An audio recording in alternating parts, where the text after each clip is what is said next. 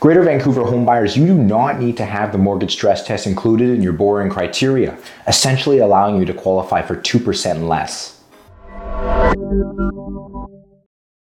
Implemented in 2018 by the Fed, the mortgage stress test was ultimately created to slow down what was the most heated market at the time. The policy has anyone that is looking to obtain financing need qualify with an additional 2% stress added onto the benchmark price that they are actually obtaining. This, with other policies introduced at the time, very much achieved their intended goal, slowing down the market to what was an 18-month cycle, the longest our market has ever seen before. So, how can one avoid this policy? Well, the Fed's policy must be followed by the big banks of Canada, which are regulated federally. However, credit unions are regulated provincially and therefore do not need to add this stress test onto potential buyers.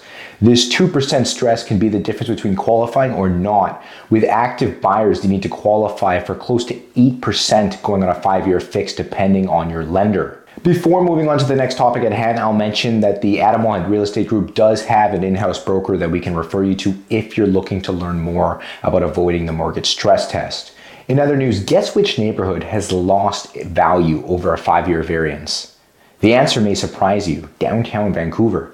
Yes, you heard me. Over a 5-year variance, downtown Vancouver condos have overall lost value, never having returned to their all-time highs in 2018.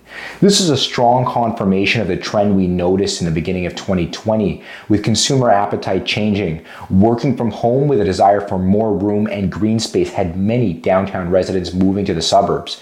Within my own family, 3 different moves took place exiting Vancouver and Burnaby that had everyone end up in the Tri-Cities where, for example, using Coquitlam, all neighborhoods for attached housing saw an increase of over 20% in a 5-year variance. On the market in general, this past January, across Greater Vancouver, there was roughly around 1,000 sales, a decimating figure when you take into consideration there are around 15,000 realtors in Greater Vancouver.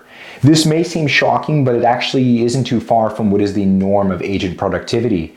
In 2019, for example, a private stat was released to the board that disclosed of the 14,000 realtors at the time in Greater Vancouver, 70% did not conduct a single transaction. This emphasizes our point that who you work with today matters more than ever.